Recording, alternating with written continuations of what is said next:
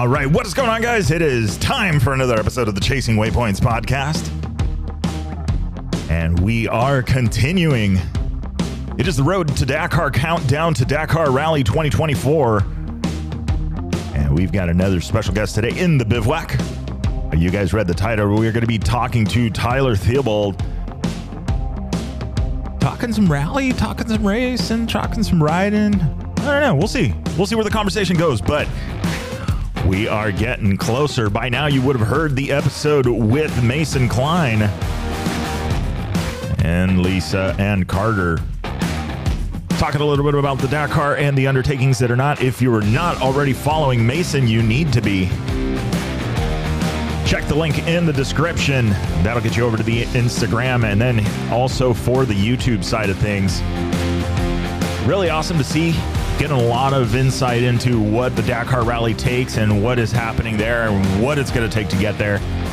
And that's just a little bit of a taste. Because if you guys heard the episode with Willem Avenant and his announcement, 2025 Dakar Rally, we're going along for the ride. We're going to get a more intimate look into what it takes to get ready for the 2024 Dakar with Mason Klein and then the year-long journey with Willem Avenant. So absolutely looking forward to that. You guys better be subscribed and sharing the podcast. It is greatly appreciated.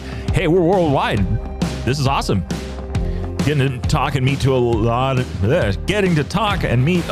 of new people. Sorry, the coffee's running down a little bit. But yeah, I'm absolutely excited.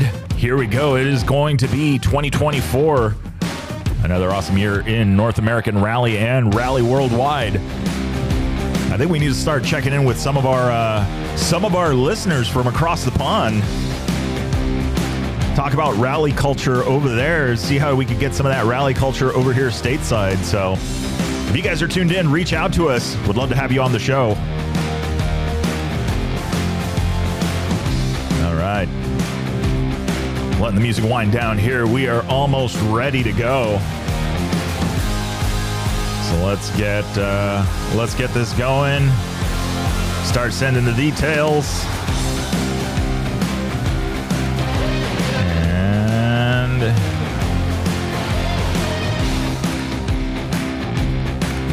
making sure, so that's one of the things that we've been doing, and we haven't lost it now. Going on, starting into year number 4 of the Chasing Waypoints podcast being on the air and available on all your favorite podcast apps. Really worked on not changing the recipe, not giving guys a heads up of what is going on, other than like, hey, your phone's going to be ringing in a minute. Make sure you pick up. But that's how we have fun. And that's how we make it happen. So let's turn the party down a little bit here. And let's get Tyler on the phone. We got to scroll through, do all of the fancy stuff here. So how's everybody been doing? Everything good? Let's get the phone ringing here.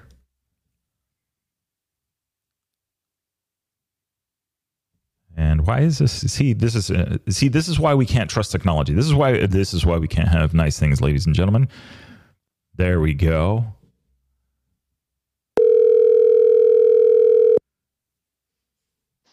Hello, Tyler. Hey, how are you? Doing well. How are you, sir? Doing great. Excellent. So, been hanging out with some people. Yes, I have. Yeah, Mason and Carter Klein, just two amazing riders, amazing family. Just the whole family is amazing. So they are very much so, very welcoming. And you couldn't pick. Well, now that there's faces everywhere, but you couldn't pick them out of the crowd. I mean, they're very humble and approachable and all that stuff. So it's 100% agree with that. Agree with that statement. So let's go back a little bit. Lizzie told me some stuff. Oh no! But we're not going to start the show with that. We're not going to start talking about that. So tell me a little bit about the background. How did you end up heading out riding with Mason, and where do you come from? So yeah, I've got a little YouTube channel. I typically bring people out to Southwest Utah to ride rallies with me and stuff. And one of my friends who'd come out a couple of times, he's also kind of a Cove aficionado named Todd. Mm-hmm. And we're all in the Cove 450 Rally Facebook group. Mm-hmm. And Mason was posting in there. And we're like, wait, Mason Klein? Like, what? He's a real person posting to Facebook? What is this? Like, and so Todd, a couple of weeks ago, like literally a week before we went out and saw Mason, mm-hmm. he was like, hey, should I send him a message and see if we can go film him before he goes to Dakar? And like Todd, Todd's my friend, but we've met maybe 3 times ever, I think. Mm-hmm. And so I was like, well, yeah, why not? That sounds amazing.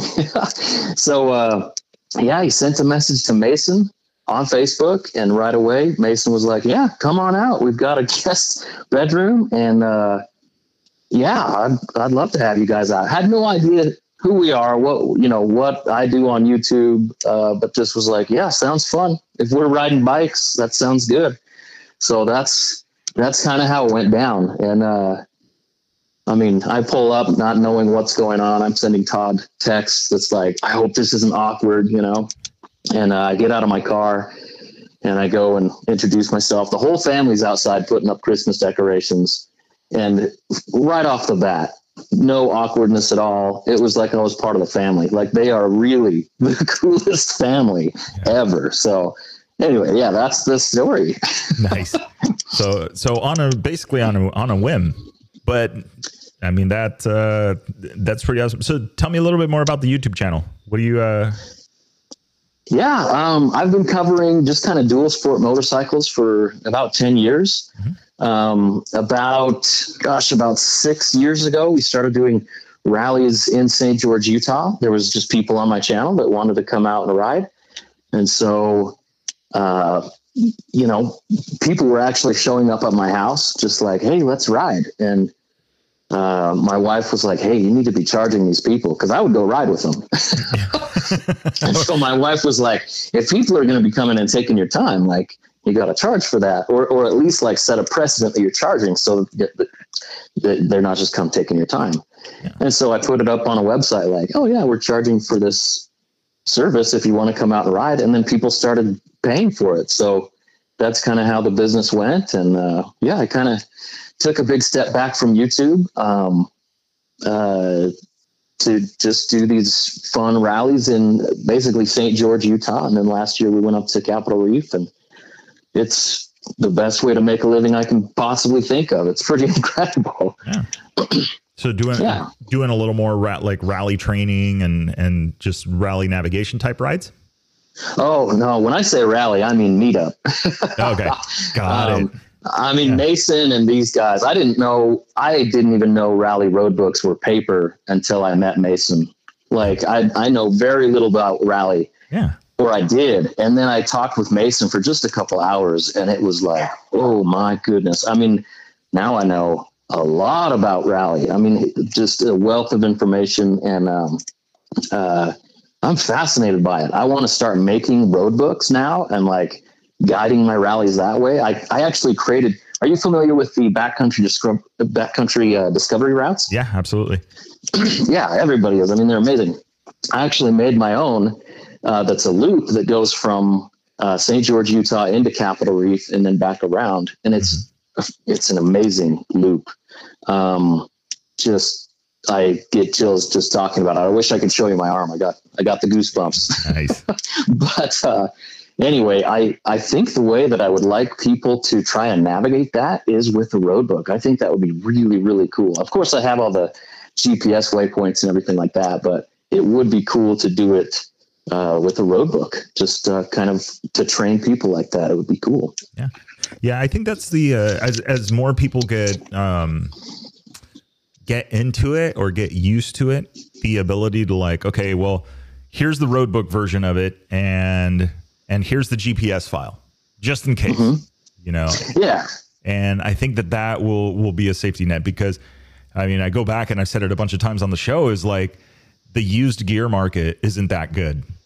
meaning, or, I mean, I guess it depends which way you look at it, but it's not that good because a lot of the people that get into the sport, they don't necessarily get out of the sport, you know, so you're not finding used gear all the time. But also part of it is there's not as many, and obviously, I mean, it's growing. So yeah, but that would be rad. You know, that's what we need more of.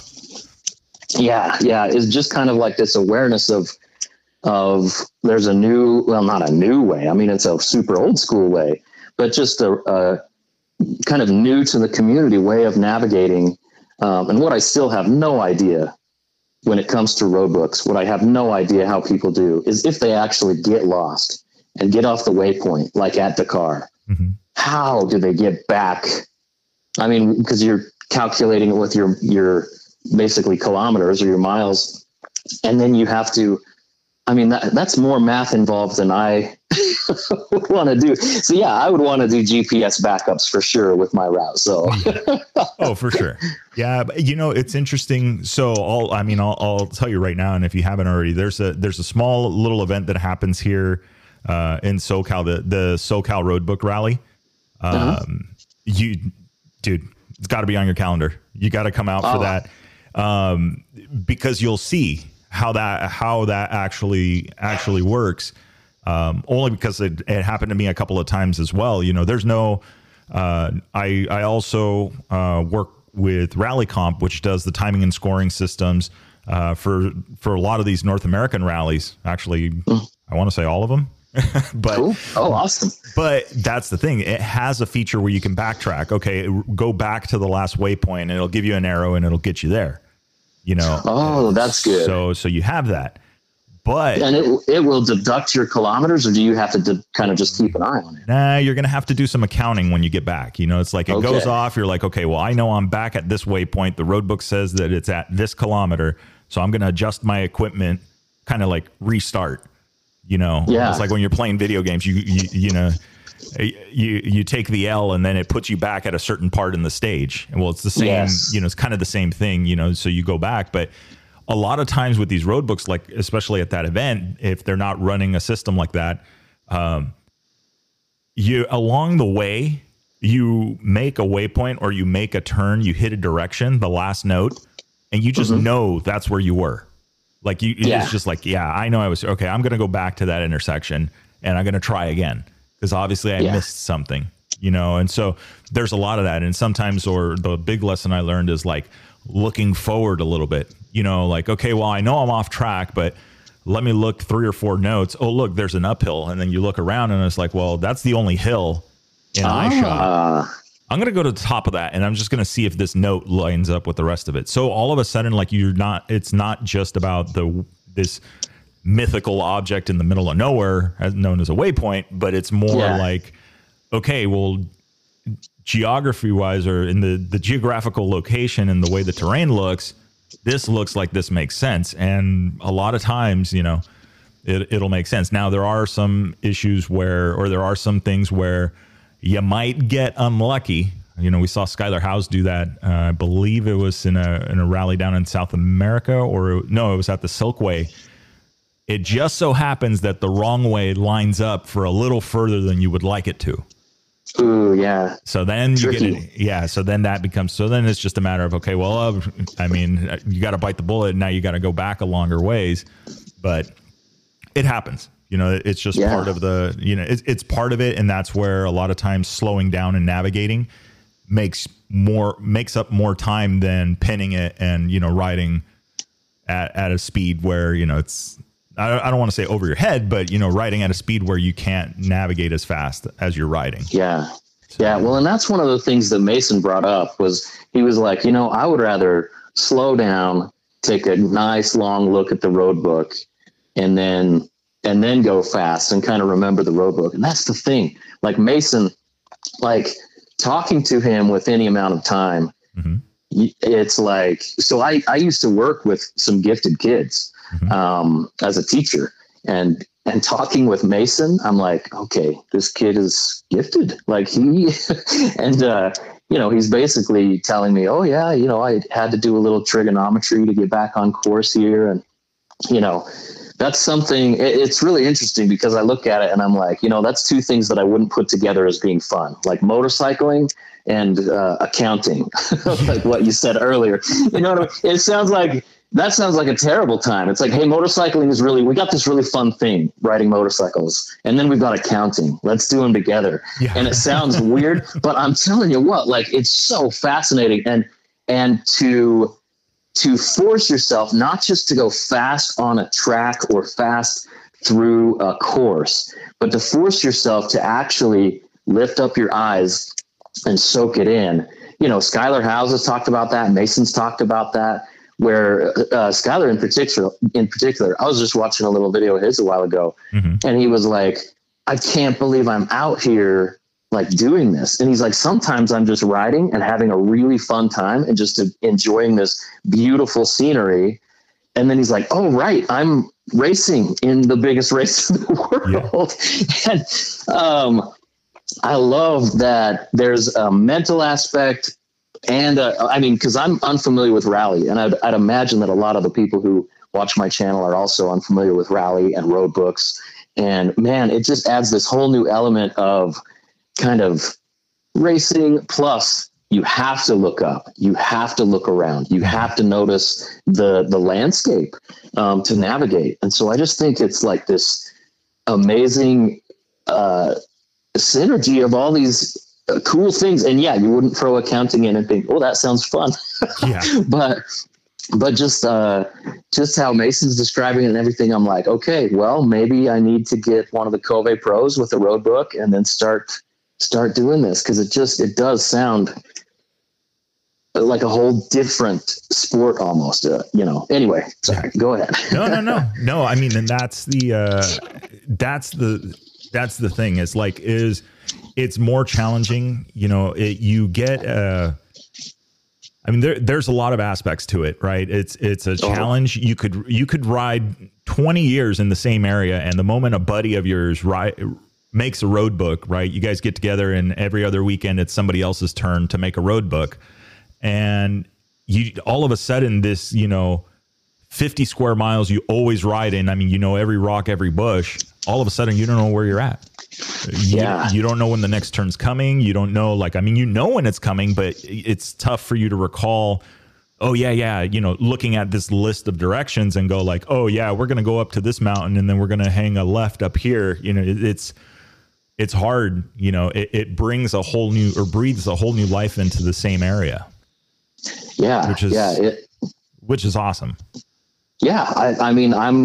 I'm kind of hooked when Mason was telling me about it. And of course, Mason pulls, his family's, it's such a cool family.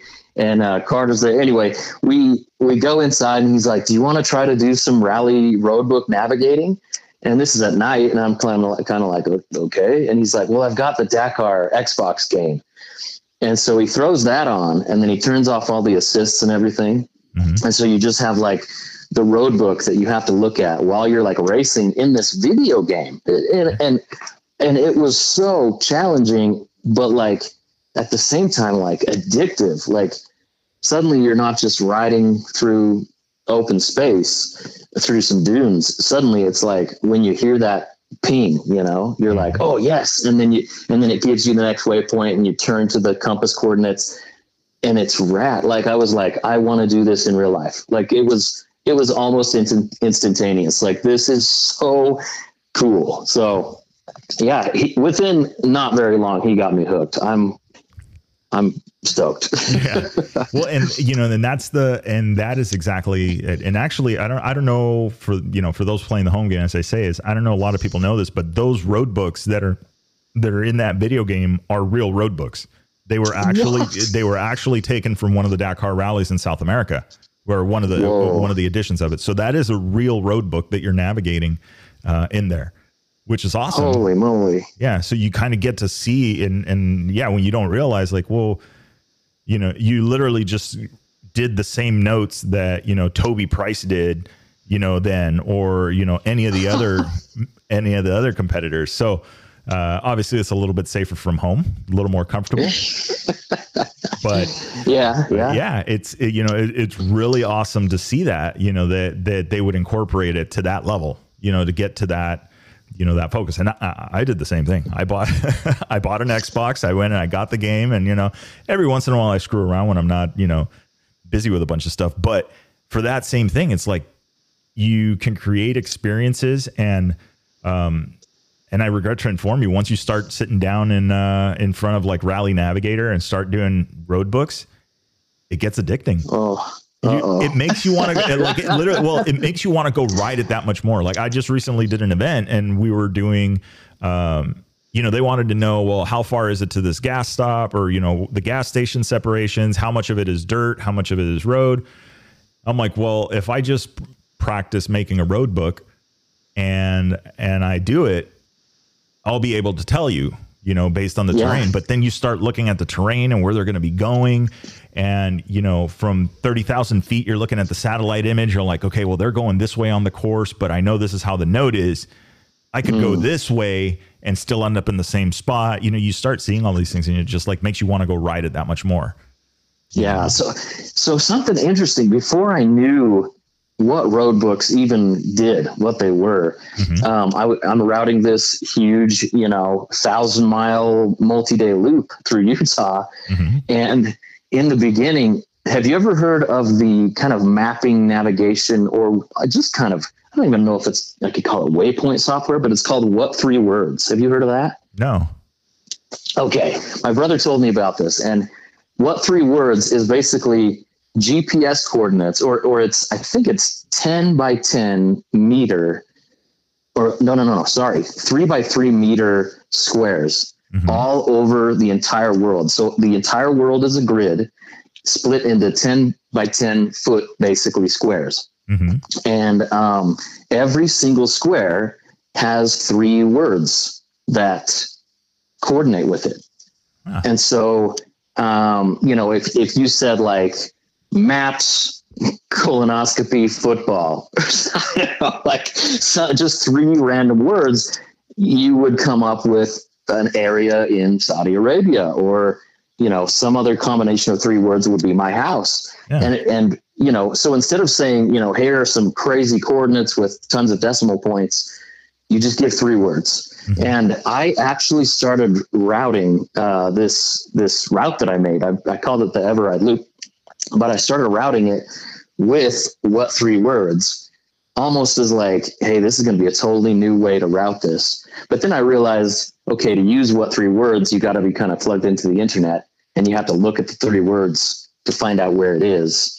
And some places don't have internet. And so I was like, I'll just do normal GPS waypoints. But yeah, now that the rally book is there, I think it's just a totally new way to do something. I'm really kind of pumped to maybe put a road book together for it. Right. Should be cool. So, well, and that's, and it brings another thing to it. And this will be, so this part of the episode will be the, how do we sell it to our significant other portion. Yes.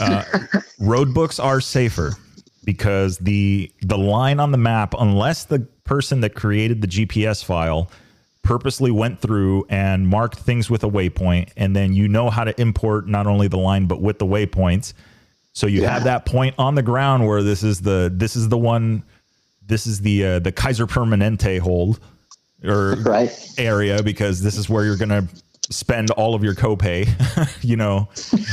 That's, unless they did that, then a road book will be safer, because the road book is going to tell you that, hey, that's coming up. Or it could be something as simple as a corner. That was one of the things that I was saying. Like, there was a lot of this last event, there was a lot of people interested in road books, and they were all talking about how they literally had a blue line. That's how it wasn't a road book event. And they were literally following a blue line, and a bunch of guys missed a corner off, exiting the freeway. I'm like, well, you're following a line. How do you do that?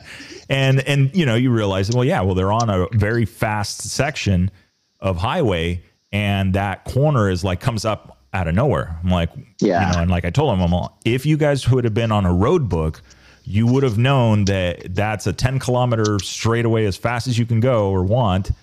And then when you start seeing your odometer approaching that, that marker, that like, hey, there's a left turn at 73.48, As it starts getting closer to that, you're going to wind it down. Yeah. Instead of just blow past it. Instead of just blowing past it. I know trails really well in the trails that I've scouted around St. George for the rallies that I do. And I started to know the trails around Capitol Reef really well. And even now, I'll still blow past stuff every rally, and I'm leading a group of people and I'm like, oh yeah, well, I was having fun through that whoop section, or I was having fun, cruising down this trail, and we actually have to go back now. And they're like, what kind of a, guide are you? And I'm like, well, I'm having fun is the problem. Who said I was the guide? Yeah, right. Well, a lot of times I was just making sure you were behind me, waiting for you to make a turn. I'm just trying to keep people on their toes, right? Yeah, exactly. Oh man, but yeah, I mean, I think that's one of the big parts about the whole road book thing is like, you can visit the same area you've always been. It presents a challenge. If you like creating routes, then it's one of those things like you can get as detailed. I mean, I've seen people like Scotty from Baja Rally lock himself in a room for like 10 hours. And all of a sudden you come out and I'm literally like staring at one of his road books, and it's just all this detail and all of this drawing and just so specific in all these places. It's just crazy. So you can go as complicated as you want and then not. You could just go, I mean, if we ever printed out a MapQuest, or was that Yahoo Maps or Google, oh my gosh, if you ever printed one of those out, you literally followed a road book because it literally told you. Wow. Yeah. In X miles, you've got to do this direction at the marker. Yeah. It would tell you. That's so funny. Yeah. It would tell you how many miles. Okay. Yeah. It's in 6.3 miles. Well, but then it would give you a street name. Well, unfortunately, in the desert, we don't normally have street names, but there's a bush and a tree and a cattle guard, in this orientation. Okay. Yes. I am here. I have arrived.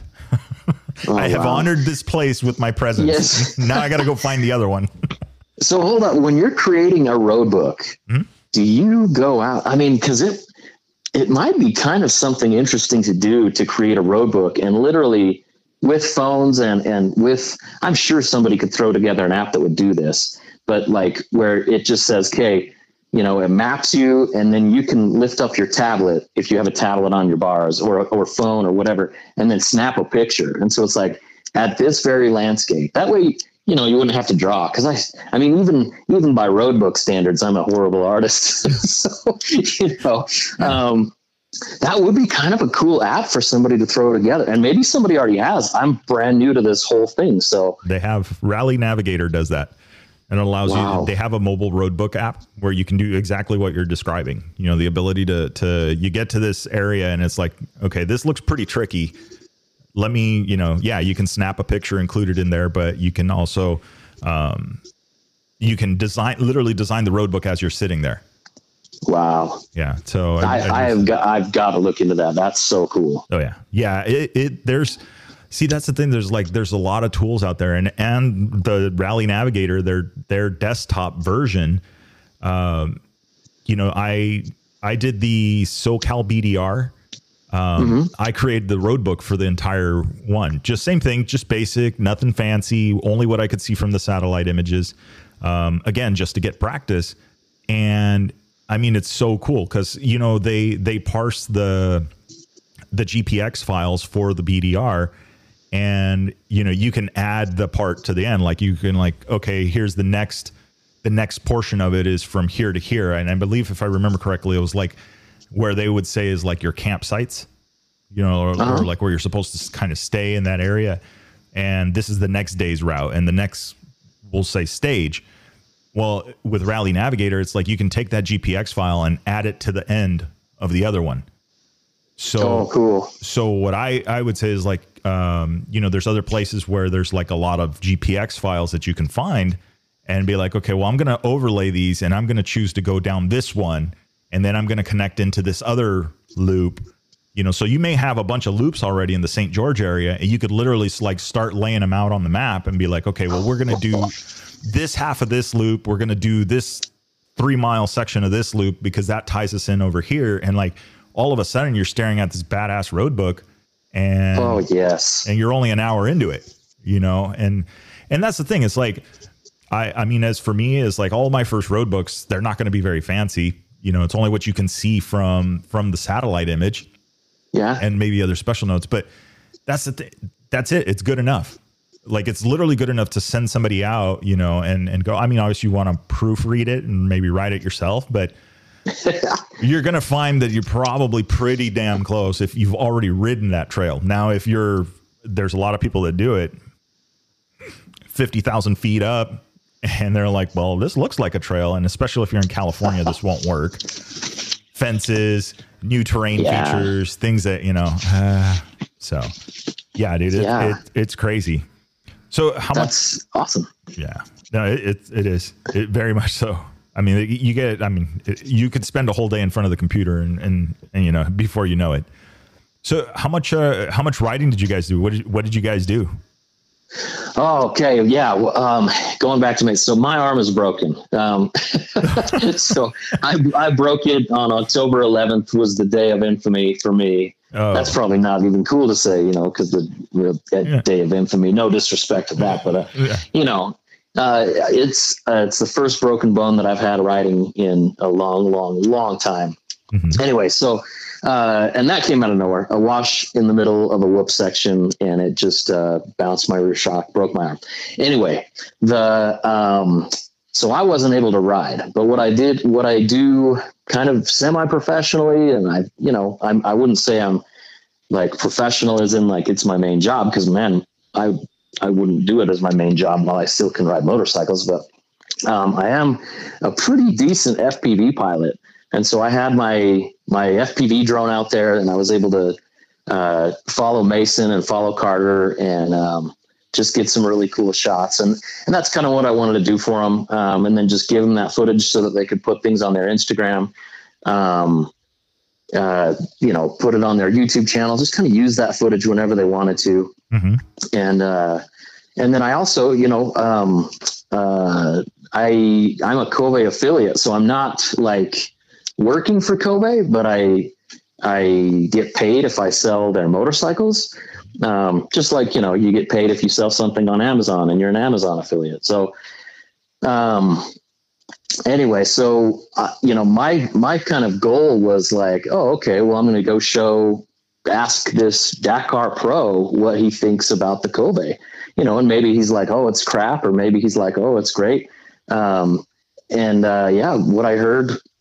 I heard him say, and when I interviewed him and everything, he's like, yeah, I mean, I'm putting a video together right now. It's hard to edit things.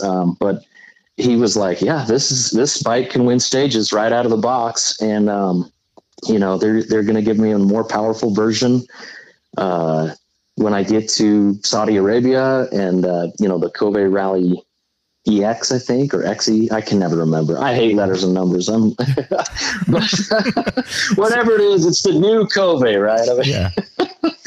But anyway, so he's like, he's got a Rally Pro like torn down, and that's just that's the thing. I went out there to kind of be like, hey, I want to really get the scoop of what he thinks about the Kobe, because my reputation's kind of on the line, because I told a lot of people like, hey, the Kobe is great. And then as a lot of the other reviewers came out to review it, they're also like, yeah, this is a dang good bike. And a lot of people still doubt, because it's from China, and, a lot of Chinese motorcycles just were not good. But yeah, I mean, Kobe made a good first impression on their first Dakar, and then they've done well in other rallies. And then picking up Mason, like, I don't know if they could have made a better move. To get him as a privateer, to let him ride the bike, and kind of almost no obligations type of thing for both Kobe and for Mason. Mm-hmm. It's awesome. But at the same time, like, Mason deserves a factory team. Like, he's incredibly fast. He's an incredible navigator. And for his first Dakar to go out and get ninth, I mean, is that not mind blowing? Has anybody else done that well their first Dakar? Maybe. I don't know. You'd probably know. Yeah. No, it's not. It is not anybody showing up on their first few go arounds is not. And not only the Cove bikes finishing the way that they did. I mean, just period finishing. And then, Mason as a rider, youngest stage winner, all of these things, like it's just, there's so many like first time events that have happened just in this circle between Cove and Mason. Oh yeah. And what's really exciting to me, like I told you at the beginning of the interview, like I am a dual sport fanatic. I love on-road and I love off-road. I love riding dirt bikes. I love riding street bikes, but like the combination of the two is just my total jam. And rally does that, but nobody's bringing rally bikes to the masses, or nobody was. And then Cove does. And I'm like, nah, it's going to be another junky bike that I have to review. And then I get on it and I rode it and I was like, no, this thing's like excellent. And then, you hear Jimmy Lewis be like, oh, this thing's pretty good. And then Mason, I don't want to spoil it, but obviously he's a fan of the bike. And I mean, like we did a lot of talking off camera, off the record. And of course it's off the record, so I'm not going to dive into the details and stuff. But I mean, basically it was like, yeah, this bike is great. And I asked him straight up, like head to head, like, hey, you've ridden the Cove Pro and the KTM factory 450. Well, it's not a factory, but the 450 replica that he raced for 2 years. And he was like, in the interview, so it's on the record, he said it's, I can't say for the money because both of the bikes were kind of provided for me, but he's like, there's just not an enormous difference. He's like, I have to put more hours into the Cove because, most people don't know what one click even does on the suspension, but he was like, when you put in the time, when you put in hundreds of hours, then you start to know where the suspension sits. And he's like, the suspension on the Cove is a little soft for me, which is funny because a lot of the, people like me, these kind of doofy dual sport riders, we're all like, man, the Cove suspension is a little bit stiff. And for Mason, he's like, it's a little soft. And Mason's not a heavy guy. No. So, I mean, when you're really rallying out there, the Cove is a rally bike. So anyway, yeah. Hey guys, what's going on? This is Victor with the Chasing Waypoints podcast. Hey, super quick. We have got some news for you guys. So Mira Activewear, I'm not sure if you guys are familiar with the brand. You should be. You've seen their handiwork if you've seen pictures of Happy Dave and a few of our other riders here in the States, but also in the Dakar Rally, a lot of the top pros wearing their windbreakers, custom-made rally suits and things like that. They have been phenomenal. They are a very, very high-quality product. Awesome printing, design team, everything. But the reason we're interrupting this episode is they have got a fundraiser and promotional raffle going on right now between now and February. You want to get on over there. So you can purchase a limited edition Mira bandana set. So 3 special designs. That will get you entered into the contest for a grand prize of a full rally suit. So check out all the rules and limitations, all that fun, all that jargon. Get on over to the website. Link is in the description. And let's get back to the episode. Yeah, we got into it. Go ahead. I'm sorry. I keep getting way off topic, but that's just how I am. No. But I mean, that's, all of these are good. I mean, they're all good points. And that was something. So I literally, full disclosure, I literally just hung up with Mason, less than an hour ago. Sweet. And I was talking with Lisa, talking with them and with Lisa Carter and Mason. And we were talking specifically that, about the suspension and how he's going, with a Showa setup from AHM. And I'm a big fan of suspension. I've more so become across the years of the show is that, the money spent on suspension is well spent. I mean, the 3 horsepower, the 4 horsepower that you're going to gain is useless if the suspension doesn't allow you to have that confidence to do it. Like there's a whole second bike under you once you tune the suspension. And And it's that specifically that what you just said is like, okay, well, for Mason, it's soft, but for you, me, and everybody else in the world, they're like, yeah, this is a little sporty for my taste. Yeah. So let me go into detail about kind of the suspension choice. Yeah. And maybe you already talked to that, but when I was talking with Mason, he did point out on the bike that he had. So he's got the Kobe Rally Pro that Sunier rode in Sonora. Mm-hmm. And then he's got the Kobe Rally Pro that's taken apart in like a shipping container in his backyard, which is that alone says so much about Mason. Like, other guys have these big teams and big, and Mason's like, yeah, I'm putting things together in my backyard in a shipping container with like a lamp, he's just so humble and so rad. Anyway, he did show me on one of the production, well, it was a pre-production bike that his friend Harth Noah got a hold of, right? Mm-hmm. And so when they dug into the suspension of that, and this is a gray area. I'm not sure if this is off the record, on the record, but this is kind of a gray area. But he was like, hey, on the pre-production suspension, the chrome was kind of wearing off in a worrying way. Now, for a rider like you or me, that wouldn't be an issue. But for a rider like Harth Noah or Mason, it could be an issue because you're really working the suspension. Mm-hmm. And so he was like, just to make sure that doesn't happen in Dakar, he's like, I like the Kobe suspension. I think they've done a really good job. They've set it up well. But he's like, just to make sure that issue is 100% addressed, we're going to go with the Showa forks and shocks. So, I mean, it's kind of like he was saying it was more of like almost a surety. He's like, the Showa forks are a known quantity. They've been around for forever. We know those, the Kobe forks are really good, but that one issue that they had, not on the production bikes, but on the pre-production bikes, he's like, that just made me a little bit nervous because if that chrome starts coming off, you really start having issues in a race like that, So, for somebody like you or me to fix that wouldn't be a big issue. But when you're at Dakar, suddenly that's a big thing to overcome.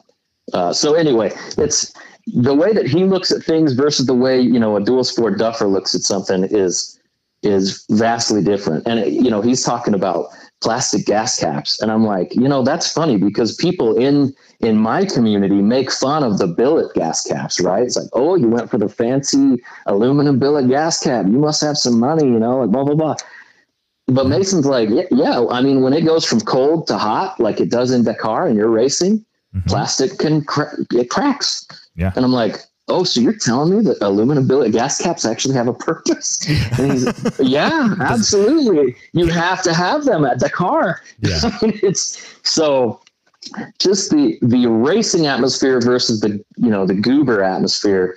It's a totally different mindset. And so things actually make a lot more sense, on that level than plastic gas caps do for me. So, which is, go ahead. Oh, I was going to say, I mean, which is, it's crazy. It's, again, you go back, it's like, it's details of things that, you, I, and everybody else, I'm with you on that one. It's like, it's like, yeah.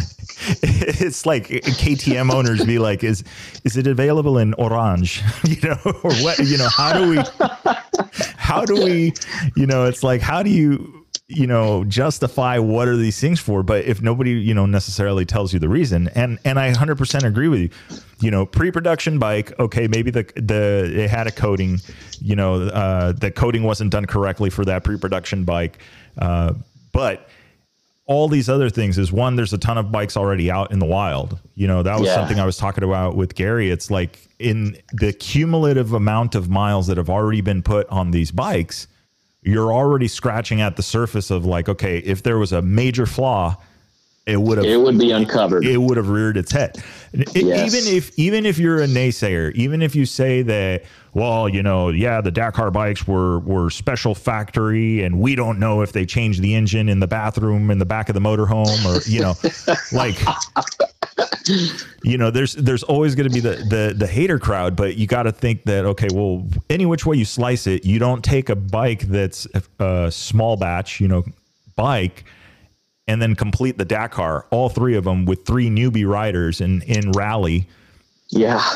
And then you start backing it up with all of these other results, right?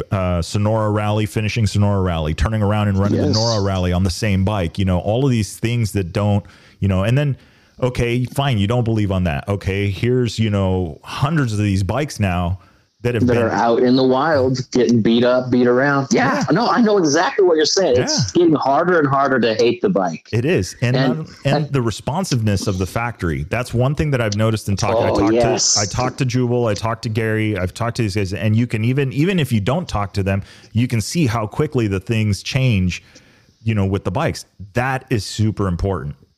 Oh my gosh. Yeah. Yeah. It's incredible. Like, we were talking in Mason's shipping container workshop, right? Mm-hmm. And, I cut my interview that I did with Mason down to like 20 minutes, talking about the bike, talking about Dakar prep and everything. We were out there for like a good hour at least. And we were talking about gas caps. We were talking about rim locks. We were talking about everything that works and doesn't work. And it was just cool because Mason was like, hey, talks to Gary, talks to Feng Shu, and is like, this is an issue.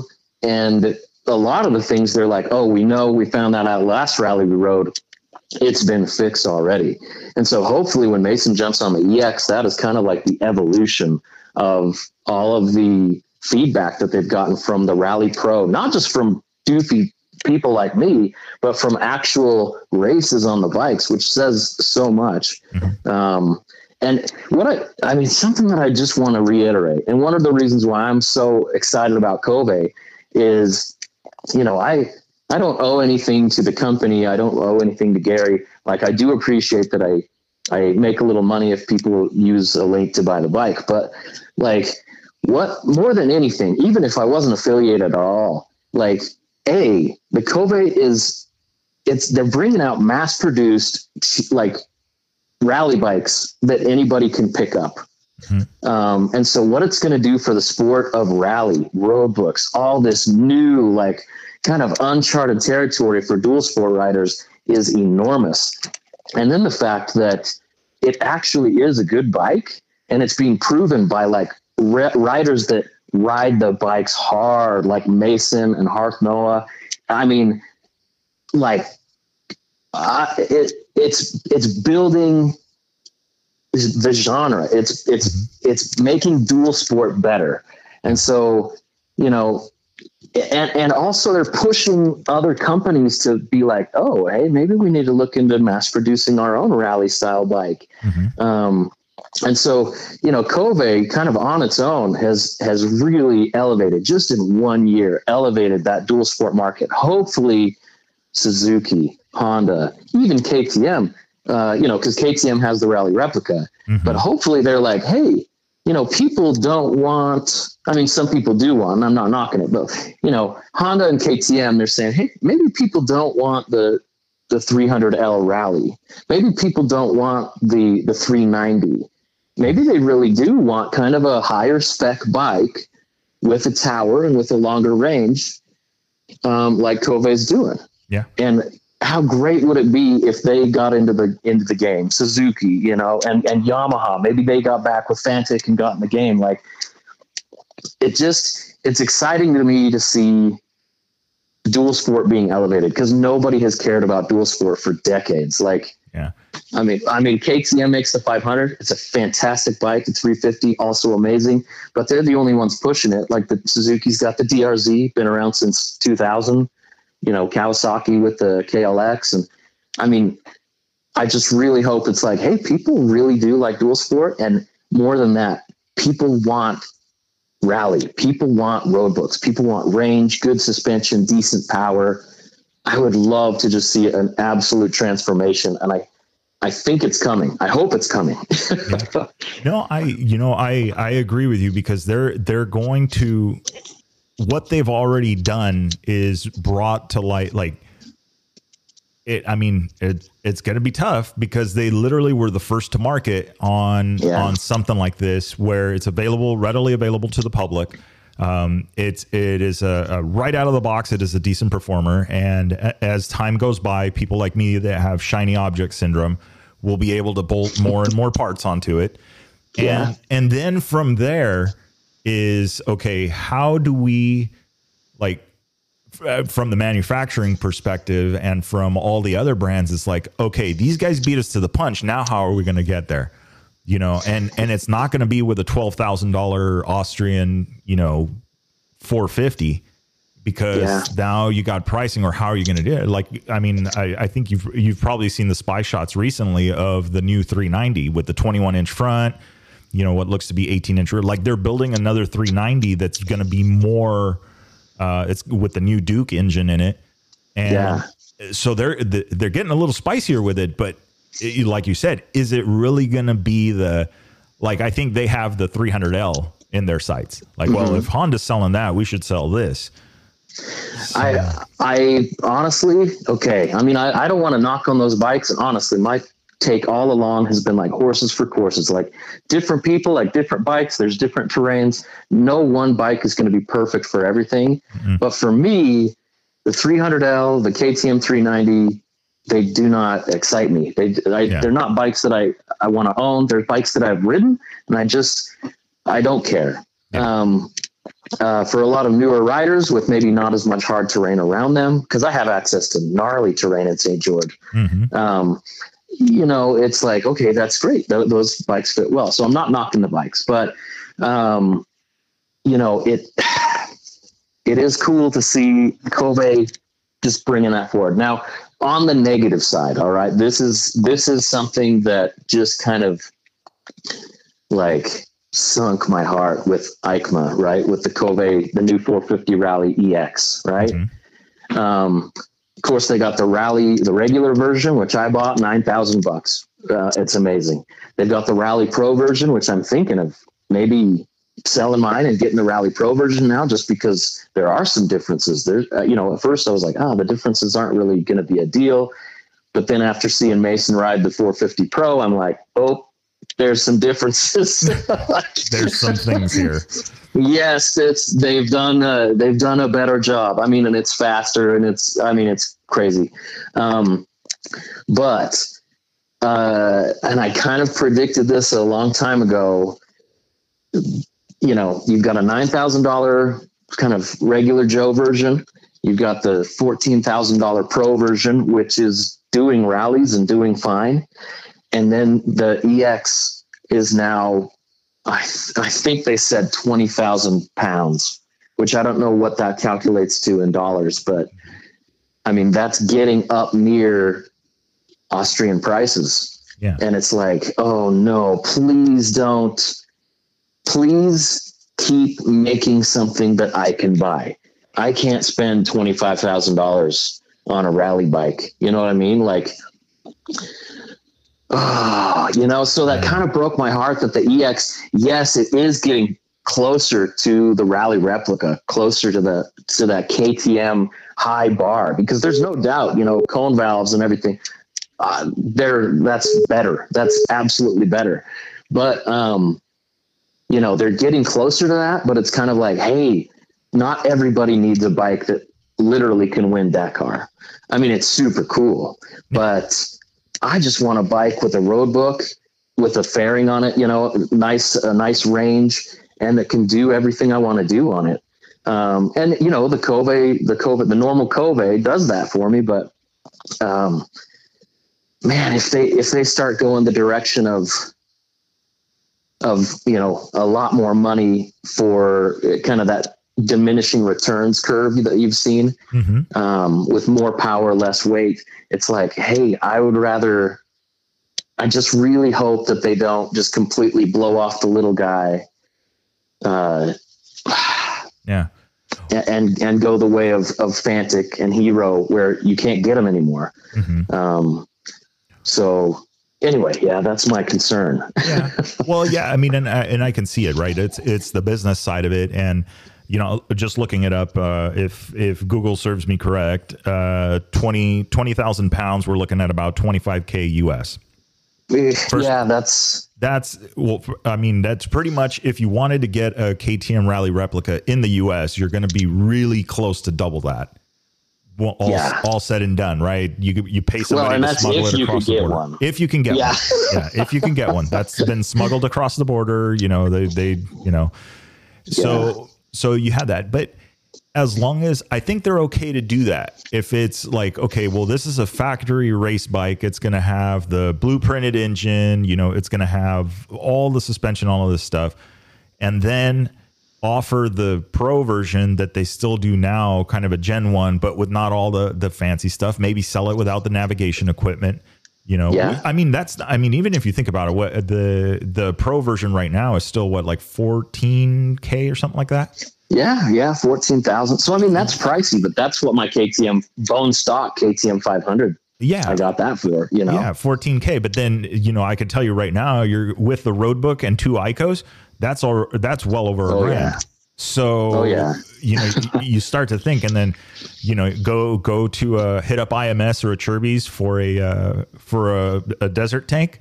And now all of a sudden that's another $400, and so you start really chipping away at that cost quickly when you compare it to one of the other bikes.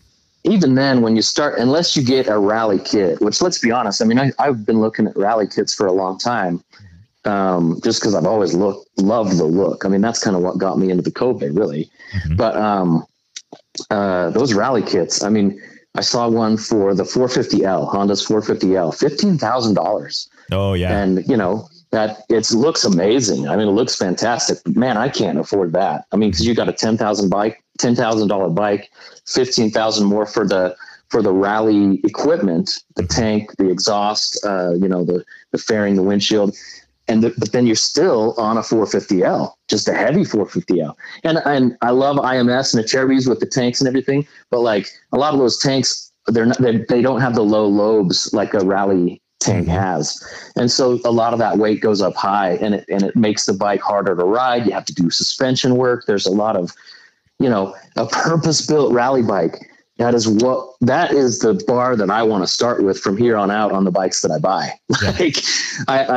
I'm not interested in putting a huge tank, an 8-gallon tank on a 500. I want it there. I want it already made. I don't want to have to fiddle with it. And, so I just want the industry to, I hope Kobe sells just 1 million bikes. Doesn't matter if I'm involved in that or not. I hope they just sell a ton. So the industry's like, hey, people want these. Yeah. Like, maybe we should be building these. I mean, fingers crossed, man. I know, right? Well, just to like kind of play up, right? Playing the let's play the fantasy bike league, right? The majority of the Rally Factory replicas up until today are still based on the trellis frame, like on the 690. So walk into the dealership, 690 is probably going to be about 14K. Say if you got the unicorn deal, you show up with 14K cash, and the sales manager says, "Fine, whatever, take it." No ADM, no tax. Out the door, 14K. Hit up Kit 690. That's another that's 5,000 pounds or 5,000 euros. So we'll go dollar for dollar. We'll just, won't do fancy math. That's another 5K. You're at $19,000, and you still don't have navigation equipment. So you're at about 21K once you put the nav equipment on it. Once you do all this stuff, and you have a 690. So it's not as light as the 450 Cove. Yeah. You're probably not going to be as nimble. The suspension travel, it's been neutered. They're down to, I think, like 250 millimeters. So you can't really hardcore off-road it like you could, say, the Cove with full travel. So in all directions for the time being, there's no easy way out. And Cove filled up. Now, I'm curious to see that the 800 Rally or the 900 Rally that they're coming out with? Yeah, the 800. Yeah. They're saying 370 pounds. Yeah. And I'm like, wait, what? Yeah. I mean, they didn't really, I was thinking, they probably exaggerated with the Cove. When I heard some of the numbers early on before I'd ridden the bike, kind of like some companies do. Not even just Chinese companies, but companies all around the world like to kind of fudge things and take liberties with numbers. But Kobe was pretty on the mark with their numbers. Yep. And dude, that 800, I don't know. I personally don't like big adventure bikes. I don't like the weight of them. I need to be able to pick up my bike because I don't want to ride fire roads all day. So weight is a huge thing for me, but man, 370 pounds for an 800. Yeah. If they can pull it off, they might be coming at the market like so hard. Like once people see how these bikes are doing in the rallies, you know, cause one Dakar, okay. The Dakar and Sonora and a couple other rallies. Oh, okay. 2 Dakars, a whole bunch of rallies, hundreds of riders, all working on these bikes, all smashing them into the ground. Then the reputation really starts to take off. And again, my fear is that once the reputation takes off, I've seen videos where Feng Shu was talking about, yeah, when we sell it in the United States, we're not making money. They're going to want to start making money when that reputation takes off. And it's, you know, they're basically selling the bike, from what I've heard, at cost, both the Rally Regular and the Rally Pro version. And they're not going to do that for very long. So I'm worried that the price of those things is going to go up. You know, that's the thing that scares me, because you don't get that kind of performance without spending some money, which is why that Rally EX costs so much more, because they really are putting in the best components. So I just really hope there's still like a poor man's solution. Going back to that, you can hear it in my voice. It's like, please, Kobe, don't leave us in the dust. Like, you know, I don't want to have 2 years of Kobe's that are reasonably priced or even cheap for what they are, you know, and then everything just goes through the roof on prices because that's what things cost to build and to make money, you know? So, that is it's a real, very real thing. You know, you see the bike prices start creeping up, and you understand, you know, the cost of business and things that are going. And I mean, once these things get, you know, recognized as being street legal in the US and not just for competition use only, I would 100% expect the price tag to go up, because it costs money to get it through that process.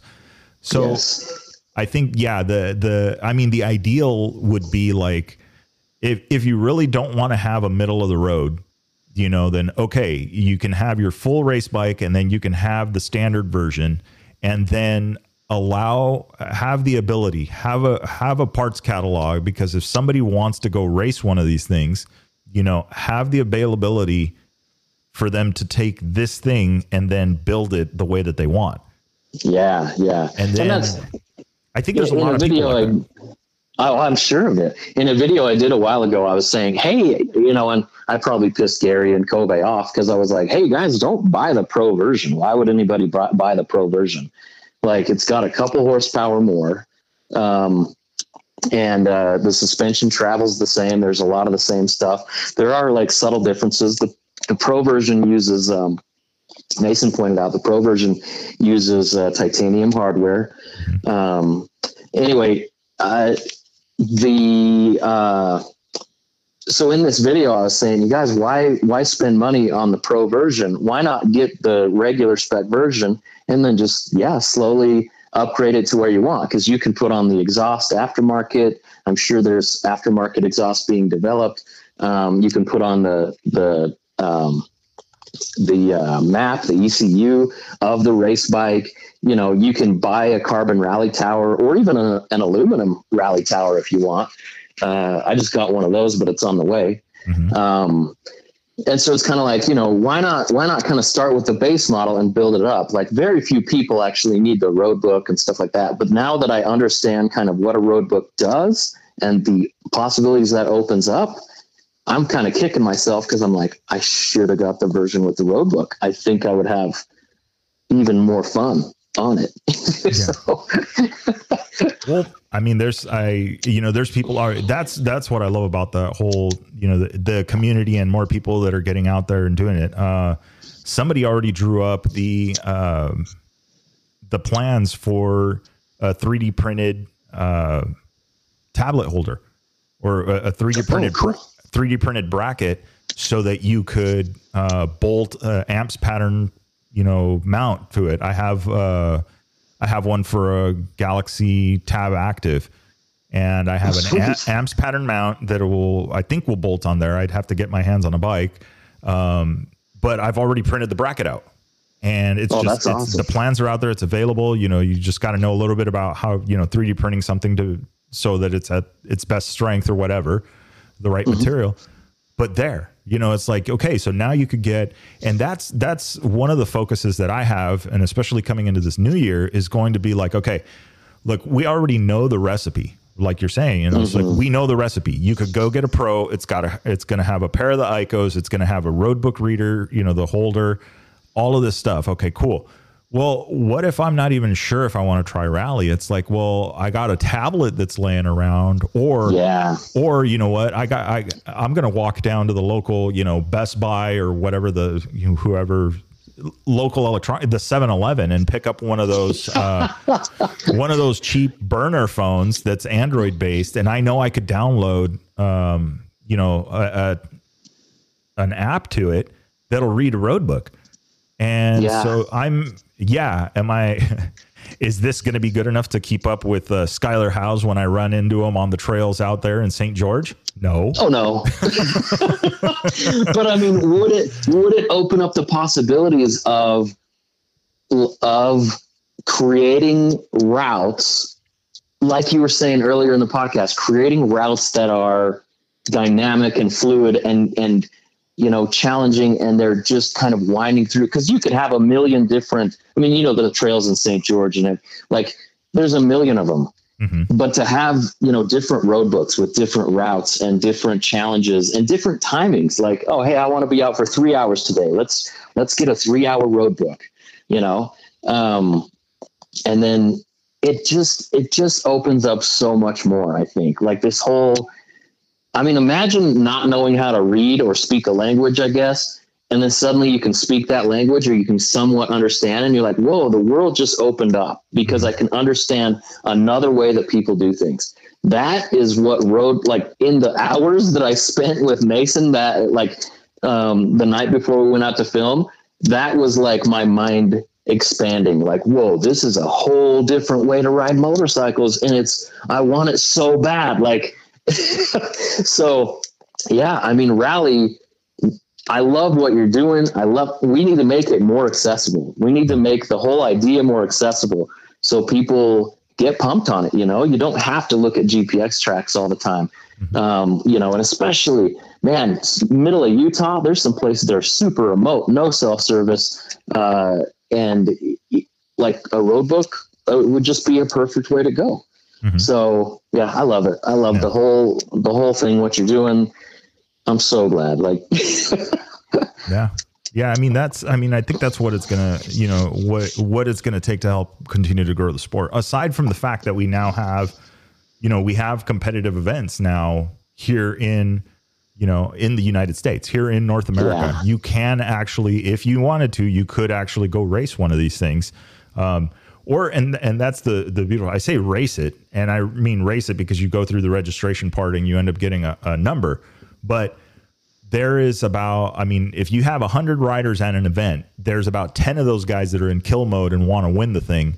And then the rest of the field is out there just having fun with road books and doing the tour. And that to me is like, hey, and maybe they're competitive within their class and, they're leading it there, but nobody's going after that overall. It's only those top guys that are really after the overall on the rally, but everybody else is, just out running their pace, and it's very different group of guys and all this stuff. So I think it's going to continue to grow, but I think that's just the avenues of how to make that more accessible need to be exposed, and ideas need to be brought to the table, and things need to happen so that it continues. I mean, I can tell you it's working because I can tell you just the podcast growth, just the analytics of it, I can see that where and when and how things are just picking up speed and growing and growing and growing. So it's like, okay, well, this is like, we need to do more of this. And then everybody put their collective minds together and like, okay, well, this is the next, this is how we get the next step done. These are the things. Maybe it's just starting, small dual sport road book race based rides. I love it. There's events in Europe, but that's what they do. And it doesn't matter. I mean, manual road book, with a phone app and nothing fancy. And they're, on a 1200 GS or 1250. And it's not, they're just doing some fire roads. They're doing some regular backcountry roads. It's not anything, it's not the Dakar. Yeah. Well, something that shocked me is because I watched the Mason's video where he's riding with Skylar House and they're training and they're doing road books like down by the Grand Canyon and near St. George. And so just pretty much as soon as I met Mason, I was like, dude, you're going to have to show me that road book, how to use it. How do I get to where you went? Cause I want to go ride that. Yeah. But anyway, it was funny to me because Skylar, as they're going through on this stuff, these trails that some of the parts of the video, I'm like, oh, I recognize that area. Maybe I could kind of figure out where they're at. Mm-hmm. And Skylar's like, yeah, well, this part isn't as technical as the Dakar. Like this is kind of more rocky, more difficult, more. And I was like, whoa. And then Mason, of course, these guys are so stinking fast, but Mason was kind of downplaying it. And he's like, well, it kind of makes me think that the Dakar isn't actually all that competitive just because of how slow I can go. And I'm kind of like, I'm pretty sure you're fast. Like I've seen videos of him. And then when I actually got out and saw him ride like live and trying to chase him with a drone that'll go 0 to 100 in 1 second and having a struggle keeping up with him railing corners and stuff on this relatively large rally bike, I was like, oh no, the Dakar is competitive. The Dakar is extremely competitive. Oh, yeah. You are ridiculously fast. Like, anyway, it's just funny the level that they're on. They see things in a totally different way, Well, Mason's like, yeah, I can slow down and look at the road book. And for him, slowing down and looking at the road book is faster than I will ever go in my life. Yeah. There's a difference. There's a difference.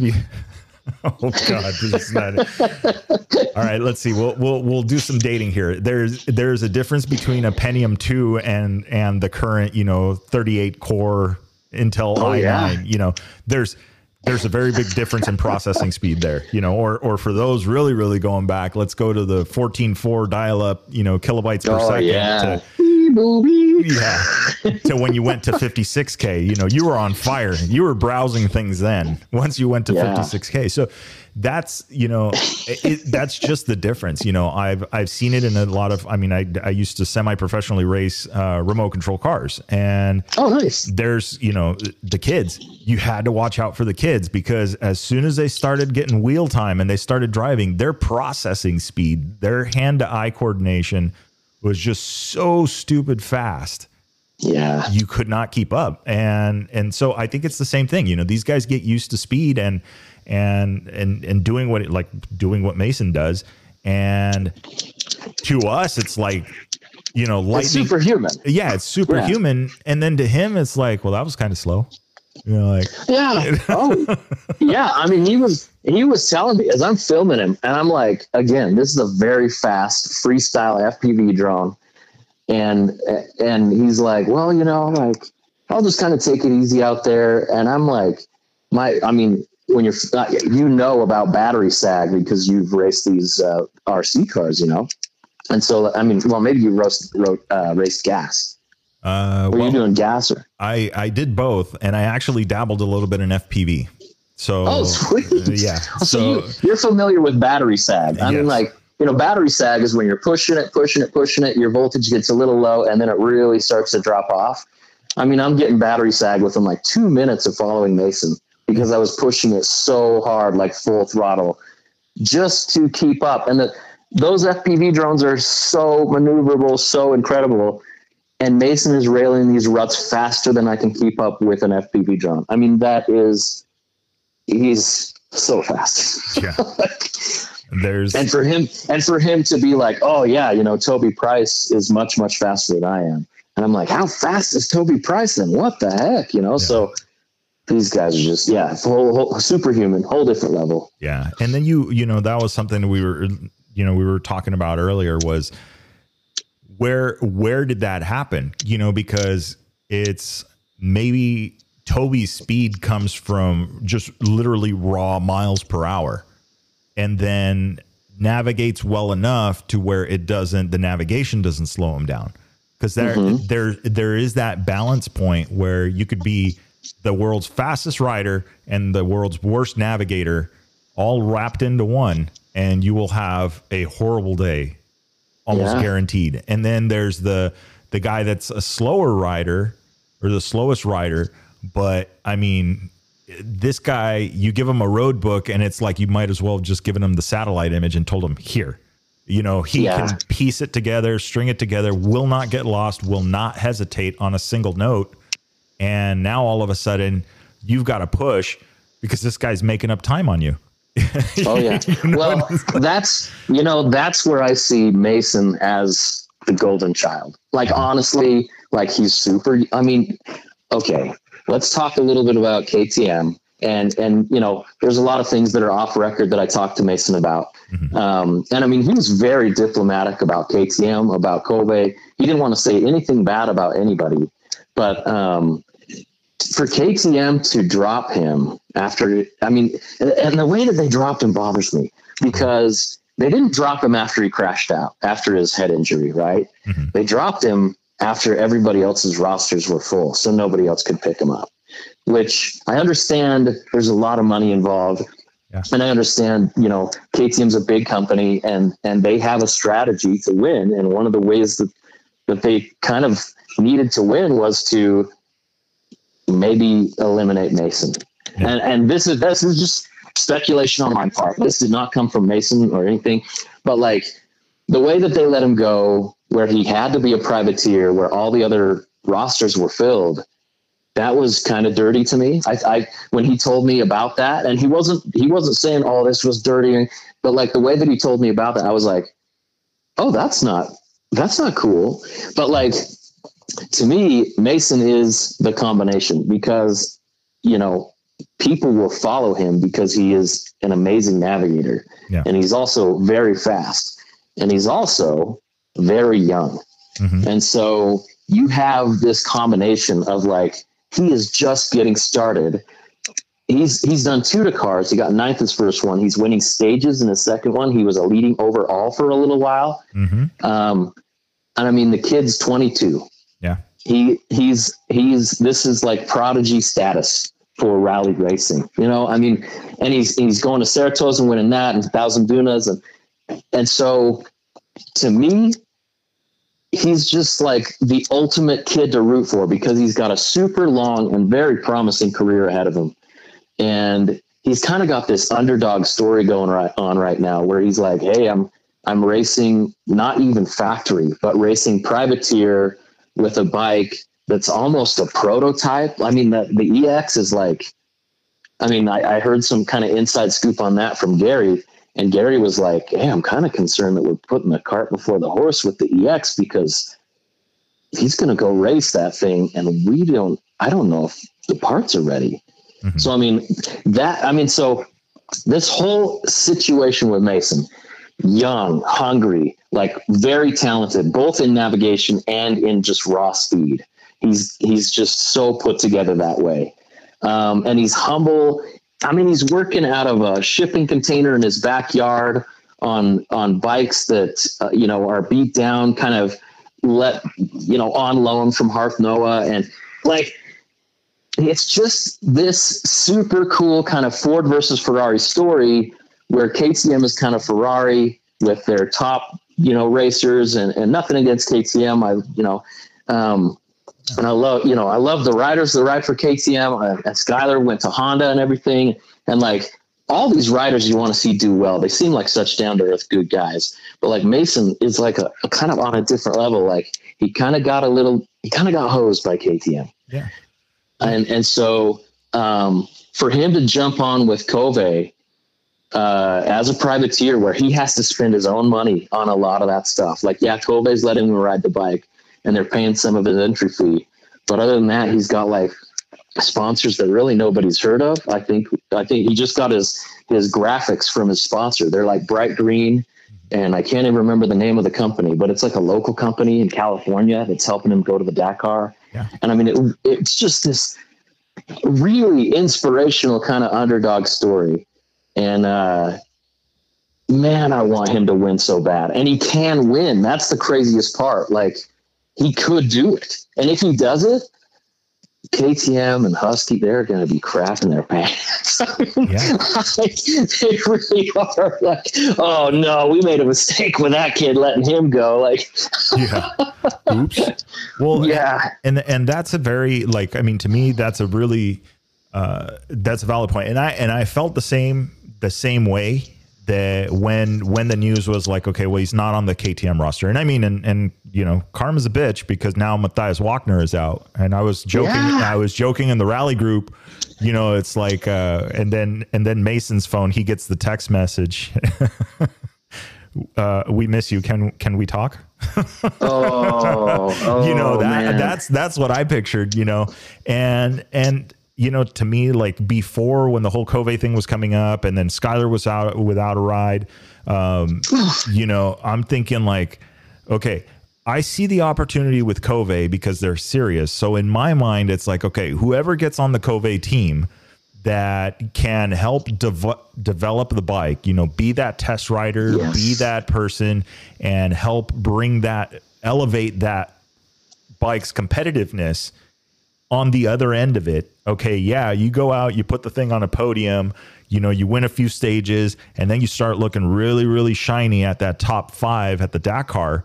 Yep. And now whoever that rider is has just proven to all the other manufacturers that they're not just an athlete, they're not just a rider. You know, they're able to help, you know, develop and foster something and get it across the line. That is to me important. And then can be a brand ambassador. That's one of the things that I love, you know, with Skylar House is that he has that ability. Like, not only is he, I mean, super fast, competitive, and can ride, you know, all of that. He's also a good brand ambassador.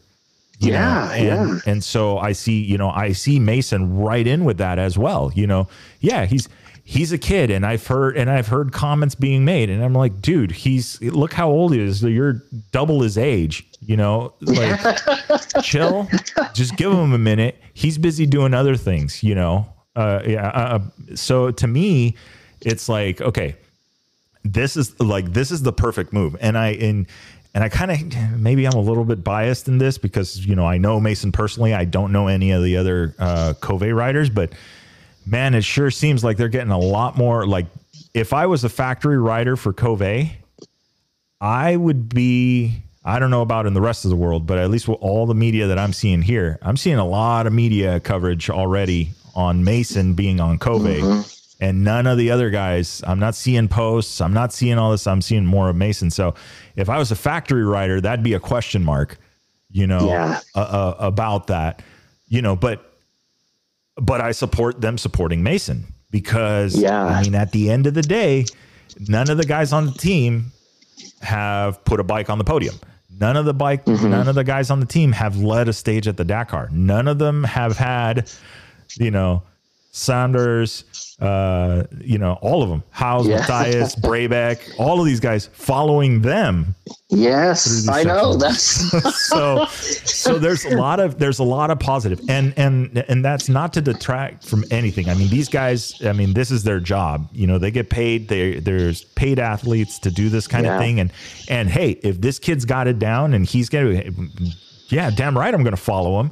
You know, this is a tricky section. I'm gonna get that toe into the next section, and then I'll make up my time and I'll do this. It's just part of the strategy, you know. So it's not to detract from what they do, but it's like, okay, I think they're putting, you know, I think, you know, with Gary and the Cove team and everybody putting some assistance on with Mason and helping him achieve this. Yeah, this is going to be I think this is, I literally hope he has the same, if not better performance as last year's Dakar.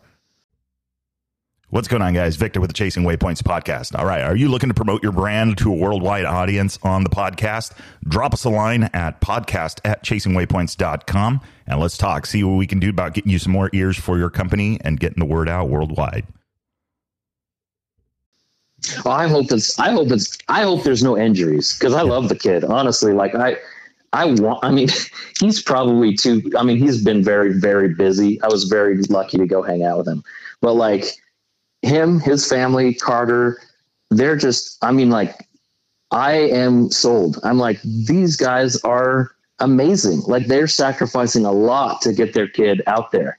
And anyway, I love them. And so, to look into it and to, watch the videos where he is leading, and to hear the stories where, all these big names are following Mason because he's just such a stinking good navigator. And then he's fast. And the thing is, I know the training is a lot. And here's something I just want to say about Mason. Like, yeah, I'm 41 years old. I'm out of shape. I send this kid around for 2 batteries. These batteries last for about 15 minutes, right? They're very high capacity batteries on a high power drone, but they can last for about 15 minutes still. I send him out and he is railing whoops nonstop on the 450 Rally Pro, which, gosh, and it was full of gas too. Full of gas. No reason for it to be full of gas, but that's the way Gary likes to deliver the bikes. So he's railing this thing through these whoops that, when you actually look at it, they're bigger, they're taller than the bike. And he comes back and I land the drone and I am more out of breath than he is from flying my dang drone. Were you holding your breath? Yeah, no, because I get pumped. I love flying drones. I get pumped. And yeah, he comes back and he's like not breathing hard. Like honestly, his youth, imagine the Lakers like getting Kobe Bryant, right? And then just being like, first year, maybe he gets like a little injury and can't play for a game. And they're like, oh, we're going to cut him. That's what KTM did. Yeah. Mason is kind of a huge future player. Yeah. Not only because he's talented and he is a great brand ambassador, but he's just really likable. He's just, I want him to win so badly, like for all the reasons. Yeah, exactly. Yeah. So I hope he's not listening to this. And if he is, I hope that he's not feeling like under pressure, because really, like, dual sport is kind of not on the line, but like the future of dual sport really does kind of look up to Kobe. They're the only ones innovating. Yeah. And so if dual sport can turn kind of more in the direction of a rally and less in the direction of, the bigger adventure bike thing, then I think it will kind of save dual sport, because it is going away. People are going to more expensive, bigger bikes or more expensive dirt bikes, and dual sports kind of feels like it's fading a little bit. And so I think Kobe can bring it back. I think Mason can help Kobe bring that back. So, there's a lot for real hard dual sport guys like me. There's kind of a lot riding on this. That's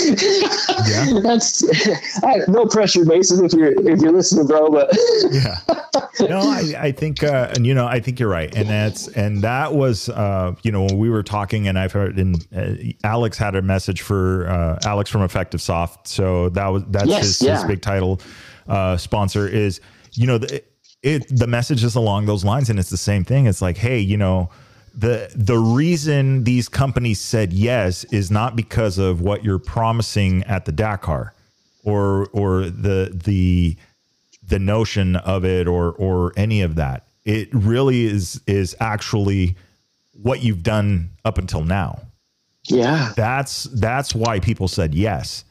So I think that, hopefully, when he hears it, and I think he understands it, Lisa and Larry, his parents, both are very they're very grounded and they understand, and he's still got to work for it, and they'll push him. And so I think that they understand And he understands that. It's like, hey, you know, I just got to go ride the bike. And that was actually one of the things he was saying. He said, you just go out, go get it done, and then just make it happen. And I think that's got to be the strategy. I don't think, you know, until you've been to the Dakar, you know, like Skylar, where you've been there a few times, like Ricky, where you've been there a few times, where it's a known recipe.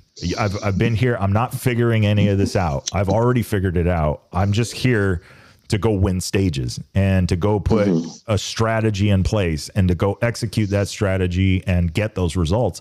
That's a very different approach, you know, aside from, you know, when the check says HRC, when the check says, you know, KTM group, you know, that is a whole nother difference, you know, because, well, if that KTM group check doesn't come through, it's got to be a little tough, you know? So, because that's not racing expenses, that's literally your living expenses and everything you make a living at. So it's a very different, you know, nature. So I think he, you know, I 100% agree with you. I want to see him, you know, up on top. I want him to prove that point without trying to prove that point.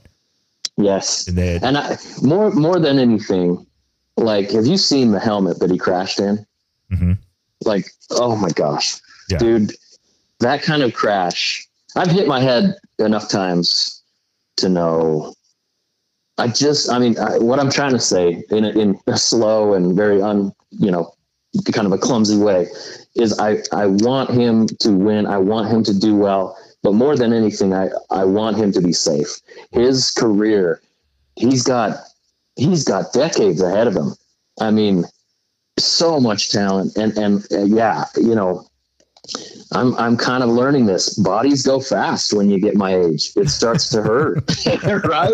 And so I want him to do well. I want him to win, but it's like, how do you develop a strategy of like push, but also like, be safe, man. Like, be safe, be smart. I don't know. And I know that his parents are doing such a good job with that, because they, you know, they could probably care less about a Dakar podium or something like that if it meant that their son was getting hurt.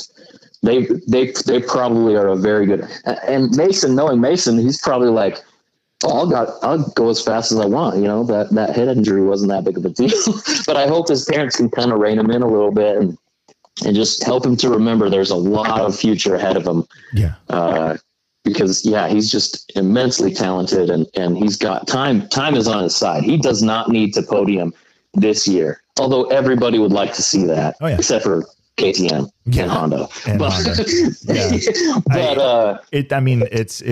It's creeping up. You know, if you look, it's the same thing that happened with Skylar. It's just this slow, steady progression towards where he's at. You know, you go to stage wins, you go, you know, from there, it's just like, okay, that's now a known recipe. I now know what I need to do to kind of get into that or to get the bike into that position. And so, you know, who knows? I mean, this is maybe like we were talking earlier, I think with him is the fact that he has been able to spend so much time testing suspension on a specific bike for his specific race setup, you know, and I think that is a huge thing. And that might be those 1 or 2 more miles an hour that he needed, you know, and maybe that would have been the difference in him not having a dismount, you know, that might've been like, there's so much more that comes out of it. So I don't want to say I have higher hopes or expectations. That's not it. It's more about like, I feel much better about the position that he's in now versus a position like if he was still on an Austrian bike. Because, I mean, obviously they're not going to hand him the keys. Like, he has his rally, his RFR here, but how much testing, how much stuff can you do on that when, you know, the suspension is got to be done by certain people and there's certain things, you know, that happen. It just doesn't work in your favor, I think, as a racer, where if you have direct feedback, direct control over the components, over the adjustments, I think you're in a much better place. And Mason's pretty technical. You know, he gets down and he will deep dive into some stuff. I mean, he in a roundabout way, I didn't know, but it sounds like he's also been responsible for some of the tuning stuff on Carter's bike. And oh yeah. So I'm like, okay, so that's, I mean, to me, that's like, I get excited about this because I'm more of a technical person, and I enjoy the idea of like, yeah, dude, I'm going to do this specific thing. Like, even though like changing gear ratios on the bike, I know I'm not going to notice it, but in my mind, I feel better that this is one tooth higher than what it comes with factory. So it should give me just a little more bottom end out of the gate. Yeah. Even though nobody would ever, and I probably would never notice it. But in my mind, that made a difference. So I don't know. There's a ton. It's true. It's true. And Mason, that's another thing that Mason really does have going is he works on suspension like all the time. He works on tuning. He worked on the map on Carter's bike. Like, he's just kind of the whole package. You know what I mean? He's very balanced across the board. And just, I mean, gosh, everybody knows it. If he goes in as a privateer, small sponsors, borrowed bike from the Dark Horse brand. Mm-hmm. I mean, dude, just what a story. I mean, honestly, if he wins or even podiums or even gets like top 10 again, you could make a movie out of it. I mean, you really could. It's just inspirational. He's an inspirational kid. Like, it's so cool. Yeah. Amazon, are you listening? Yeah, right. Yeah. Netflix, huh? Netflix. Just if somebody's going to make a movie, just please let me be the FPV drone pilot. Okay. I'm pretty good at it. Exactly. Right. We've got the, we've got the fan base. We've got the technology. We have the people in place, We're good. I'm happy to narrate it. We're good. Yeah, yeah, you nailed it. Yeah, no, really, you got the voice. Dang. So ta-da! Yeah, well, awesome. Well, forget it. Maybe we just make it. Maybe we just make it and kind of do an underdog story ourselves. Low budget. Yeah, there you go. Pitch it to Netflix, and then they refilm it, and then next thing you know, we get to fly the world making documentaries on underdog bike riders and racers. I love it, man. I love it. You never know. Tyler, so how do we find you on YouTube? Let's get just go ahead and search YouTube for eveRide, EveRide, and I'll link back to you. In fact, well, maybe we'll talk about it later. I was going to ask you, like, can I put this up on my channel, or would it be better linked to it? We'll talk about it later. But we'll coordinate the sharing of the links and all of that stuff. I just headed on over, made sure I was subscribed to your channel from both of my accounts. Great, thank you. We'll definitely, but yeah, I'll get a, obviously I'll put a link in the description, and then I'll have that stuff linked up. I'll add you on the YouTube channel. So the episodes, they get published to YouTube as well. So it's available. Great, yeah. For even those playing the home game, I guess it's a good thing to cover. Yeah. So Amazon, Google, Apple, Spotify, iHeartRadio, and YouTube, of course, both on video and then their podcast, because YouTube Music also exists now, which I don't know. And then there's a bunch of others. I search the name every once in a while just to go like, what other platforms? And I'm like, what platform is this? And then look, I have 30 subscribers on this obscure podcast platform I've never heard of. Huh. You gotta love that. Like, I'm like, how did they get the RSS feed? Like, I don't know. Technology is scary. It is. Yeah, stuff gets out there. It gets out there. I know, right? Excellent, sir. Well, awesome. I will let you get back to the weekend. We will touch base. I'll send you links, and we'll do all of that fun stuff offline and make it happen. Well, Victor, thank you so much. It's been an absolute pleasure. Yeah. You're a freaking great host. And, thank you, dude. Honestly, I love what you're doing for Rally, and we need to blow this up. Yeah, it really does need to get big. It's so cool. Yeah, 100%. Yeah, we'll work together on it. I'm looking forward to it. Great. All right. Well, thank you so much, and happy holidays. Thank man. you. Happy holidays. See ya. All right. We'll see you. Bye. Bye. All right. So there you have it.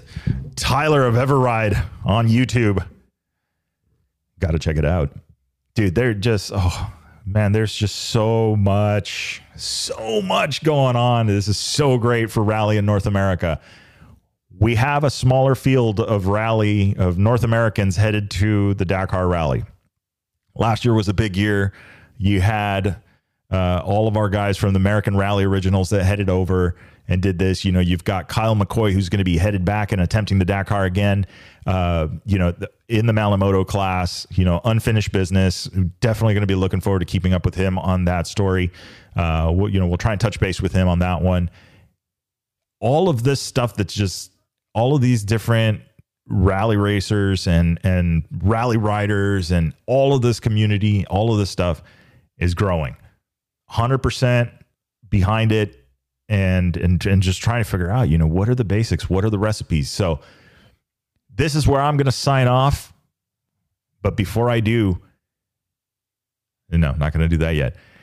Hey, if you've got an idea, if you got some, like, okay, how, you know, man, I really wish I want to get into rally, but I don't have A, B, C, D, you know, or I want to know more about A, B, C, D. If you're on Spotify, hit that question and answer section. It's right in the app. You can do it right from the app. You don't have to go anywhere fancy. If you're on any of the other platforms, do not hesitate. Send me a message on Instagram. If I don't respond within a day, leave a comment on one of the pictures, because I don't know, there's like 16 inboxes that they have, but whatever. But hit us up. Let's get it going. What do you guys want to see? What do you think would help maybe grow the rally community? What would you like to see more of? And let's get this going. So anyway, with that being said, guys, remember, it'll make sense when you get there. Enjoy the ride.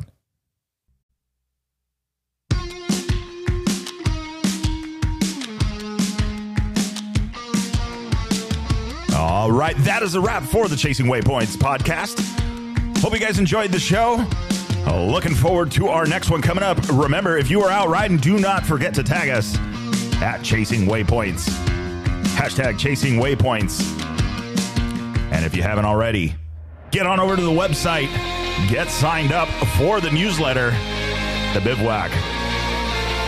North America's Rally Raid and Adventure Riding newsletter. Hey, let's have some fun. Let's find out what are you guys up to. Let's get you featured. If you're a brand and looking to get supported, get some eyeballs, get some ears on your business, absolutely hit us up. Send us a message at podcast at Chasing Waypoints. But anyway, that is a wrap. Remember, shiny side up. See you guys.